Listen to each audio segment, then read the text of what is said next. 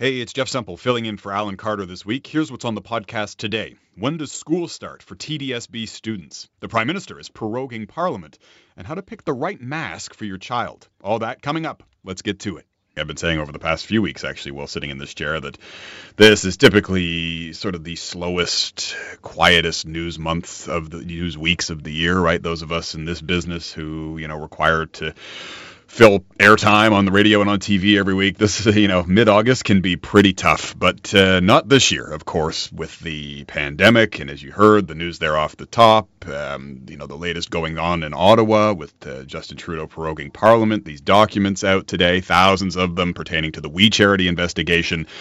And of course, the top story on many minds of parents is back to school and exactly what that will look like and when that will happen. Now, technically, according to the Toronto District School Board website, the start date for school is just under 3 weeks from now, September the 8th. But we have now heard from the Toronto District School Board's Interim Director of Education, Carleen Jackson, who said yesterday that barring a miracle, it is very unlikely that thousands of students at the TDSB will be heading back to school on September 8th as scheduled.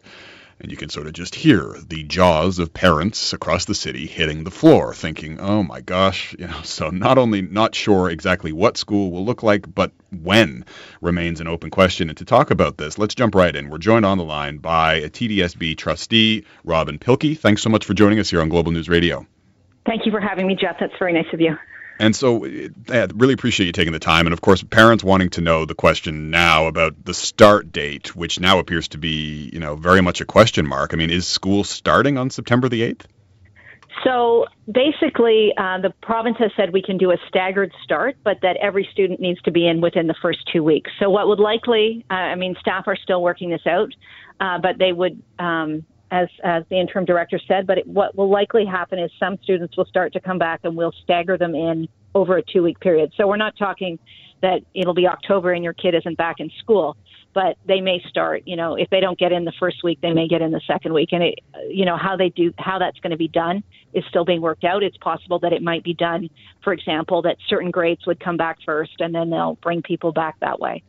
So when we talk about not starting on September 8th, we're also not saying that we're not going to start for months on end. It'll be within the first couple of weeks, I would imagine. That seems to be what the information the province has said, that in staggering it, that we need to be within 2 weeks. Right. Well, hopefully that offers some relief that we're not talking about going back in like November. Do you, though, in terms of, obviously we're less than 3 weeks away, right? As I said. So, when can parents expect to find out their start date? Even if they are different. I think it will be in the next few weeks. It won't be on Monday, but and as staff continue to work on this, we need to figure that out. This information was only decided, information was only provided last week by the province. Again, a lot of these decisions have been coming in kind of in dribs and drabs, and we are having to react every time that happens. So, we're going to have to adjust the plan again as we do that and figure out what the best way to do this is. And parents will be informed, but unfortunately it won't be in 5 minutes. Right. So stay tuned to Global News Radio indefinitely, really. I think we're talking to TDSB Trustee Robin Pilkey. So, and I guess, sort of the natural question is why not just start on September 8th as planned, Robin? Because we're still looking at, we've had to make some changes to our secondary plan again. So that has required a little bit more time as well. We are trying to figure out, trustees with staff tomorrow, we are meeting again to determine if we have funds available to hire additional teachers to reduce class sizes, at least in the areas of the city that are in COVID hotspots, which is right now the priority. So some of that decision making will only happen tomorrow. There are some options that staff have provided to trustees because it will require some deficit funding to do that.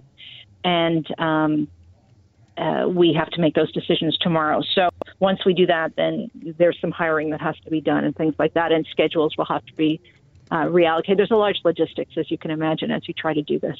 Yeah, no kidding. Not to mention, all the actual, physical changes that are going to be made to the classroom. We talk about ventilation and all of that. Yeah. But you mentioned class sizes. Of course, that has, I think, been the key concern for a lot of parents. Absolutely. We know the province.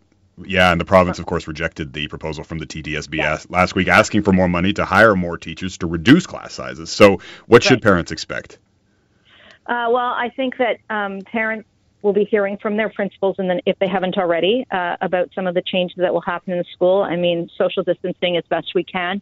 The board is recommending that all students wear masks, not just students from grades 4 to 12. Because especially in the lower grades, social distancing, as we would like, is probably not going to be possible. So this is kind of to mitigate that in a way. So some of that will be coming through. There'll be, but mostly a lot of the local decisions will start to happen now as people return, as staff members return to school as well, about what it will look like in individual classrooms. And as soon as that information is available, I know principals will be sharing that with parents. TDSB Trustee Robin Pilkey, thanks so much for joining us here on Global News Radio. Really appreciate it. Thank you for having me. Lots of unanswered questions and lingering uncertainty here now, even less than 3 weeks to go before the start of the school date. And, speaking of uncertainty, there were for, around this time last year, a lot of questions, as you heard in the news, about what exactly happened the day after the Raptors won their first NBA championship back in June. As I mentioned off the top, my day job typically is a senior correspondent for Global National News based in Toronto. Before last year, I've been was based in London, England for several years.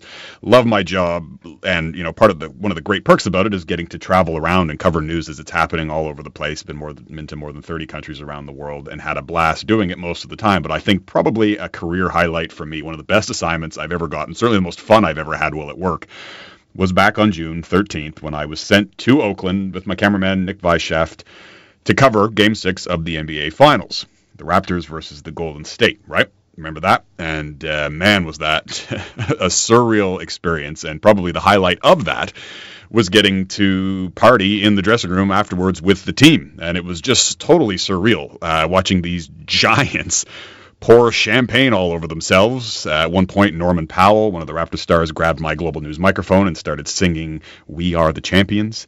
It was just totally surreal, and I count myself very, very lucky to be in that dressing room, and I will be for the rest of my career despised by most of my colleagues in the Global News Toronto newsroom for getting that opportunity. One of the people we interviewed in that dressing room after the win was the team president, Masai Ujiri, who, built that championship team and talked about wanting to build a dynasty here in Toronto. And of course, the Raps will be in action in about an hour from now, hoping to win Game 2 of their opening series of these playoffs.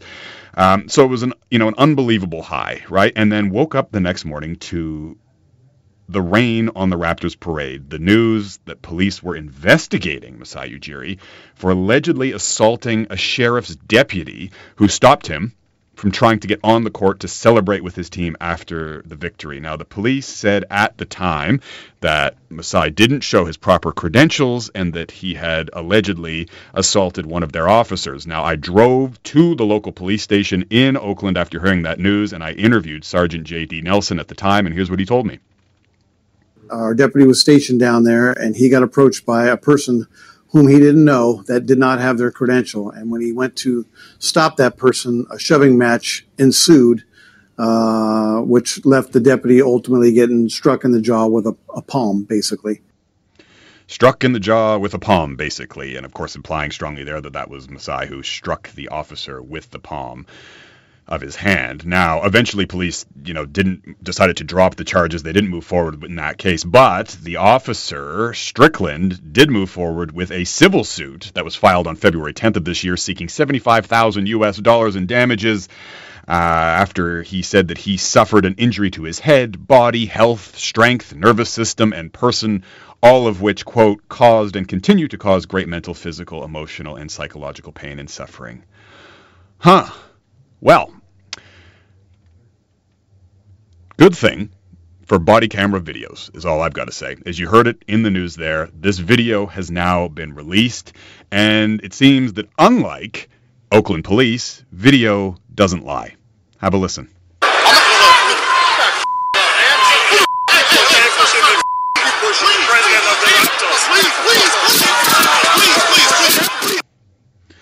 There you have it. Now, hard to see, or obviously hard to hear and impossible to see on the radio, but I've tweeted it out at Jeff Semple GN. You've probably seen it already, and the video, pretty clear cut, shows that Masai Ujiri was actually the recipient of not one but two shoves, pushes from the deputy as he tried to get onto the court, despite the fact that he then identified himself as the president of the Raptors. So, hopefully that is the end of this. And the Raptors released a statement today saying that we are mindful that this remains before the courts, but we have always maintained that the claims made against Masai are baseless and entirely without merit, and we believe this video evidence shows exactly that.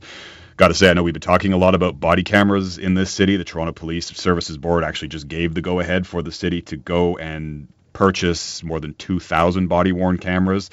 Some officers in this city will start wearing those cameras this month, in fact, over the next couple of weeks. And if you needed one more example of why they're valuable, there's one right there. Masai Ujiri appears to have been the innocent party in that one. And as we say, videos don't lie, even if Oakland police officers do.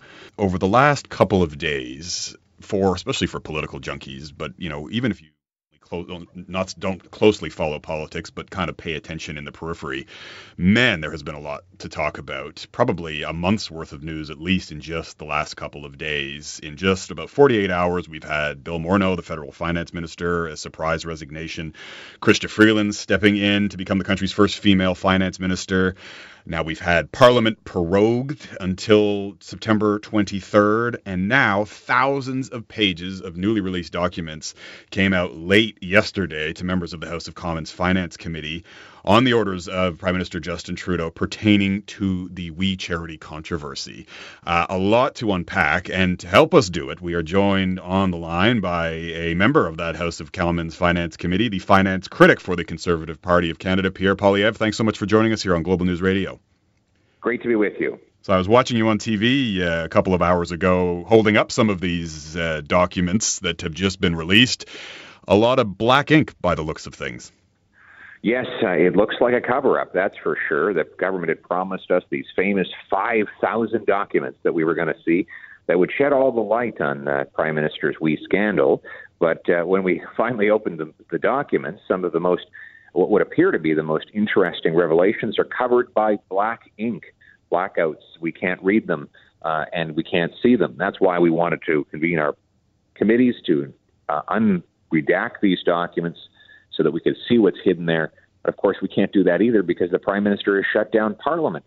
So all those committees are frozen and cannot resume until the fall.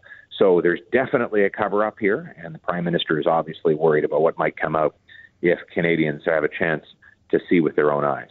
Right. But certainly, in fairness, we've heard from the Prime Minister's office that obviously the blacked out portions are on legal advice to prevent breaches of cabinet confidence, personal privacy. Sure. Right. But anybody who's dealt with this government knows that they make all of those same excuses whenever there's sensitive and scandalous information. They want to cover it up. They say it's personal. They say that it will somehow imperil national security. In fact, we know that the real reason is that they don't want Canadians to know the truth. And if they were just innocent blackouts, they could allow a few parliamentarians just to swear an oath and look at them in a private room just to confirm, in fact, that they are blacked out appropriately. But they've not done that. They've shut it all down.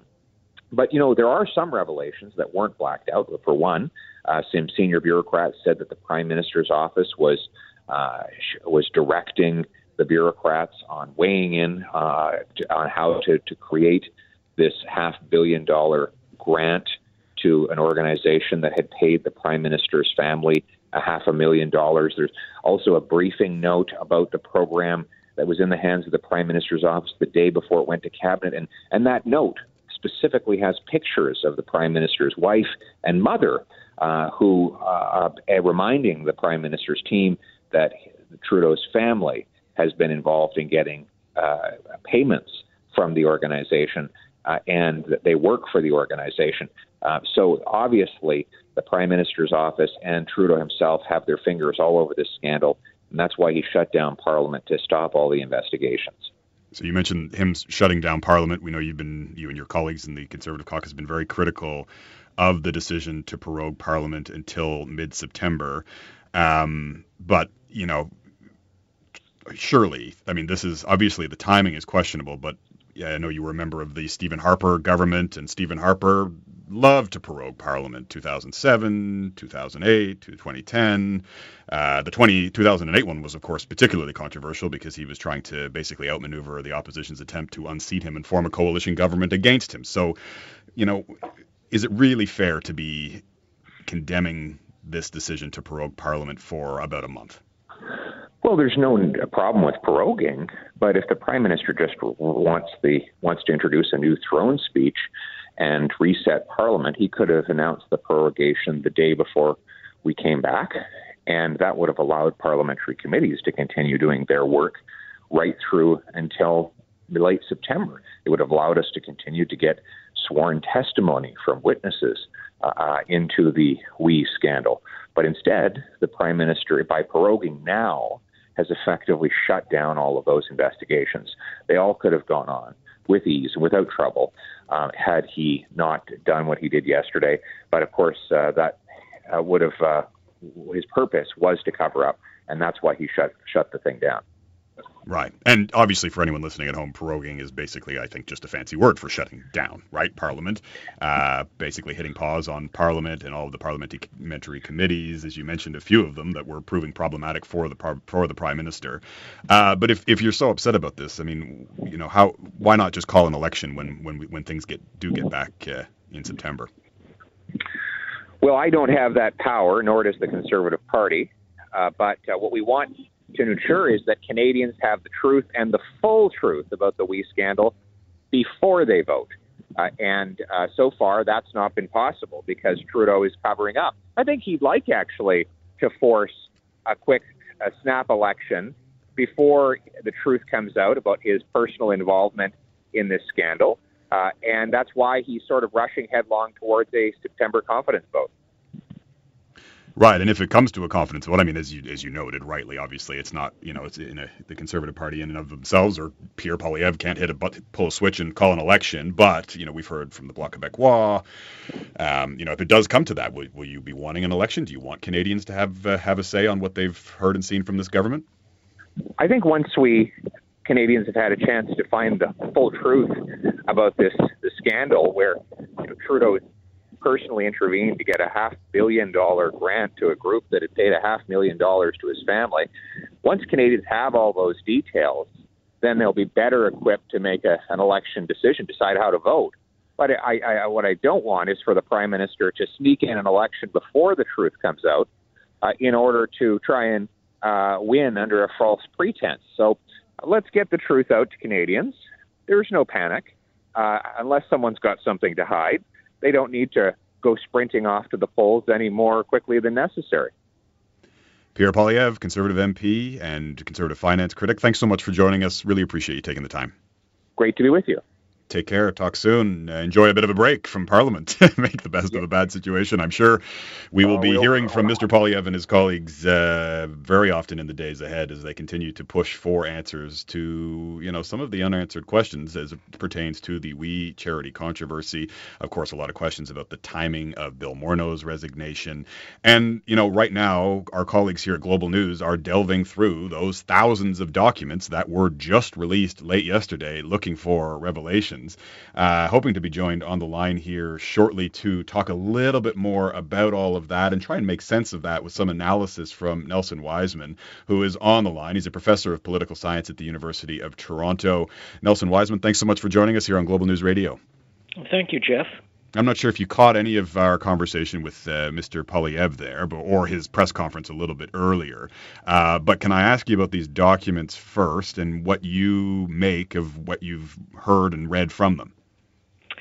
Well, I think they support the Prime Minister's position for the most part, although I think what's missing is testimony from people in the Prime Minister's office. I believe that there were phone calls between people in the Prime Minister's office and the WE charity. Indeed, I think Katie Telford had pointed that out. And that tells me that there was a political preference or a comfort politically dealing with the WE organization. So on the whole, though, I think the government comes out better on these documents than I assumed they would. Now, I didn't catch I caught your discussion with Pierre Poilievre, but I couldn't hear anything he said. I was blocked out of that, and I'm interested, and I thought your points were excellent about the Conservatives using prorogation to avoid political execution back in 2008. So I think it's sort of hard for them to cry now that prorogation is being misused, although it is being misused, but they are the... they were initiators of this. In fact, what they did had never happened in any Commonwealth parliamentary system. Right. And but I mean that sort of hypocrisy, as you describe it, aside, what do you make of this move politically by Justin Trudeau to prorogue Parliament? I mean, it's the timing of it obviously stinks. Well, I think. I look at the polls. All the politicians look at the polls. I don't know what Poilievre said about bringing down the government, but I'm sure he didn't. He wasn't enthusiastic about it. No, he wasn't. The most recent poll I saw 2 days ago had the Liberals at 41%, the Conservatives at 29%. Well, think back to last year's election. The Liberals formed a government with 33%. If we had an election now in the autumn, based on these numbers, the Liberals would win an overwhelming majority and the Conservatives would be decimated. So we're not going to have an election. In fact, I don't believe we're going to have an election until 2022 for a whole variety of reasons. The history is that our minority governments generally last 18 to 24 months. The last Harper government minority actually lasted longer, and 4 out of our last 6 elections have resulted in minorities. People don't want to go to the polls every year. In fact, anybody who triggered an election now would really be blamed. The other thing, one of the things the Liberals have going for them is that the pandemic is absorbing so much of the oxygen, and it's also summer. So in summer, people aren't generally as tuned into politics, but also the pandemic is just taking up so much of the attention, reasonably so. So the last thing people want to do is go troop off to the polls. Nelson Wiseman, a professor of political science at the University of Toronto. Thanks so much for joining us here. Really always appreciate your perspective. Thank you. Spare a thought, if you would, this afternoon for the latest case of COVID-19 in the GTA. This poor guy is not only feeling sick right now, but he's probably not getting a ton of sympathy from his wife. And that is because this person who has tested positive for COVID-19 is suspected of contracting the virus from a downtown Toronto strip club, the Brass Rail, 701 Yonge Street, in case you were interested, had one of its employees test positive for the virus earlier this month. So Toronto public health officials then contacted around 550 others, employees and attendees, who had given their contact information as required when they entered the establishment. So that's about 550 pretty awkward phone calls, especially if the person who attended the strip club didn't get to the phone first. Anyway, of course, we wish them all well, fast, speedy recovery. And an important reminder to always wear a mask, even if you're not wearing anything else. Speaking of masks, on a more serious note, of course, all of this is serious, but particularly serious when it comes to kids going back to school, how best to protect them, to protect others from them, and to control the spread of COVID-19. The question of, how to choose a mask for your kid is a tough one. And so we are going to ask that question and a few others to Dr. Nisha Thampi, who's a pediatric infectious disease physician at CHEO, the Children's Hospital of Eastern Ontario in Ottawa. Thanks for having me. So I know you're a doctor, a pediatric infectious disease physician, and a mother. Do you think it's realistic to expect that children will be able to wear masks all day, every day in school? Right. Well, kids have come to expect to wear masks when indoors and when physical distancing cannot be maintained. That's been the rule, so to speak, in many parts of the country.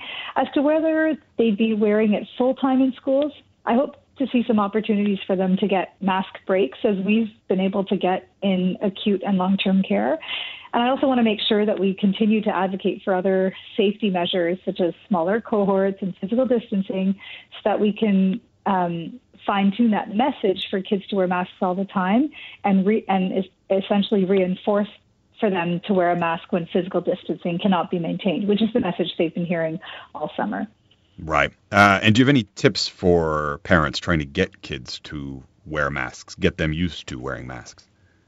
Sure. So, in the next couple of weeks, it's good to get into a routine of wearing the mask indoors and practice how to put it on, take it off, and store it consistently, and the hand washing that has to be done before putting it on and when taking it off as well. There are some excellent frequently asked question pages that I've seen on various public health sites that include general principles like avoid touching your face, because we know that germs can spread from our hands to our mask or face. So, ensuring that kids understand the principles about why they're wearing the mask to control their secretions and protect others in the classroom, as well as to get the technique down. And it's going to be a continuous learning process, but it's good to start now. I was literally just touching my face when you said, get kids to stop touching their faces. So thanks for the reminder, as always. In terms of choosing the right mask for kids, there are just a plethora of options available now, of course, online, in stores. Any tips in that regard? So we want to have a mask that's comfortable, breathable, that fits well over the nose and under the chin. And then, otherwise get a design that incentivizes the kid to wear it. Yeah. Yeah, and it's funny because I have my sister. She's engaged, and her fiance has a 6-year-old daughter. We were out visiting them. They're out in your neck of the woods in Ottawa. We were there last week for a few days, and she put on a mask fashion show for us. Came out on the deck. We were all eating outside in the open air, trying to keep our distance, and she put on for about 10 minutes, and then we all had to vote on our favorite mask of hers, the different designs, of course. But yeah, we sort of were left walking away from that thinking, actually, that in that regard, they seem to be doing a decent job, my sister and her fiance, in terms of making masks kind of fun and fashionable. I just got to ask you, finally, before we're out of time here, Nisha Thampi, doctor and pediatric infectious disease physician at CHEO. I know, and you are a parent as well, I believe, right? I think we've spoken before. That's How right. are you feeling about sending your kids back to school in September on a personal note? Yeah, so, our decision to send our kids back to public school was anchored in our family's personal risk threshold, which is very individualized. And from our perspective, the kids are going back to school not because we need it, but because they do, from a physical, emotional, and social development perspective. And, my goal as a parent to make it less uncomfortable for them to go back to school is to ensure that we're not bringing the virus into our home, infecting the kids, and having them take the virus into school. And then my goal as a physician is to support public health in the schools, to advocate for measures that prevent transmission in the school setting. And with those, twin priorities, I feel comfortable that we're working with amazing and passionate educators and administrators, parents and children and youth who also want to be a part of the solution and not have schools shut down because of unchecked transmission, and want kids to thrive in the school environment. Talking to Dr. Nisha Thampi, who's a infectious disease physician at CHEO. Man, I have a hard time with your title, but it's a complicated one for complicated work. Nisha, thanks so much for joining us. And I'd be remiss before I let you go if I didn't put in a plug for your video, which we highlighted earlier on in the pandemic. She's put together a fantastic video of how to properly wash your hands to the tune of Frère Jacques, right? And kind of went viral, didn't it, earlier on in the pandemic, that video. So check it out online. I will tweet it as well at Jeff Semple GN. Thanks so much for joining us here. Really appreciate it. Pleasure. Thanks. And that's the podcast for today. Don't forget to catch The Alan Carter Show every day starting at noon.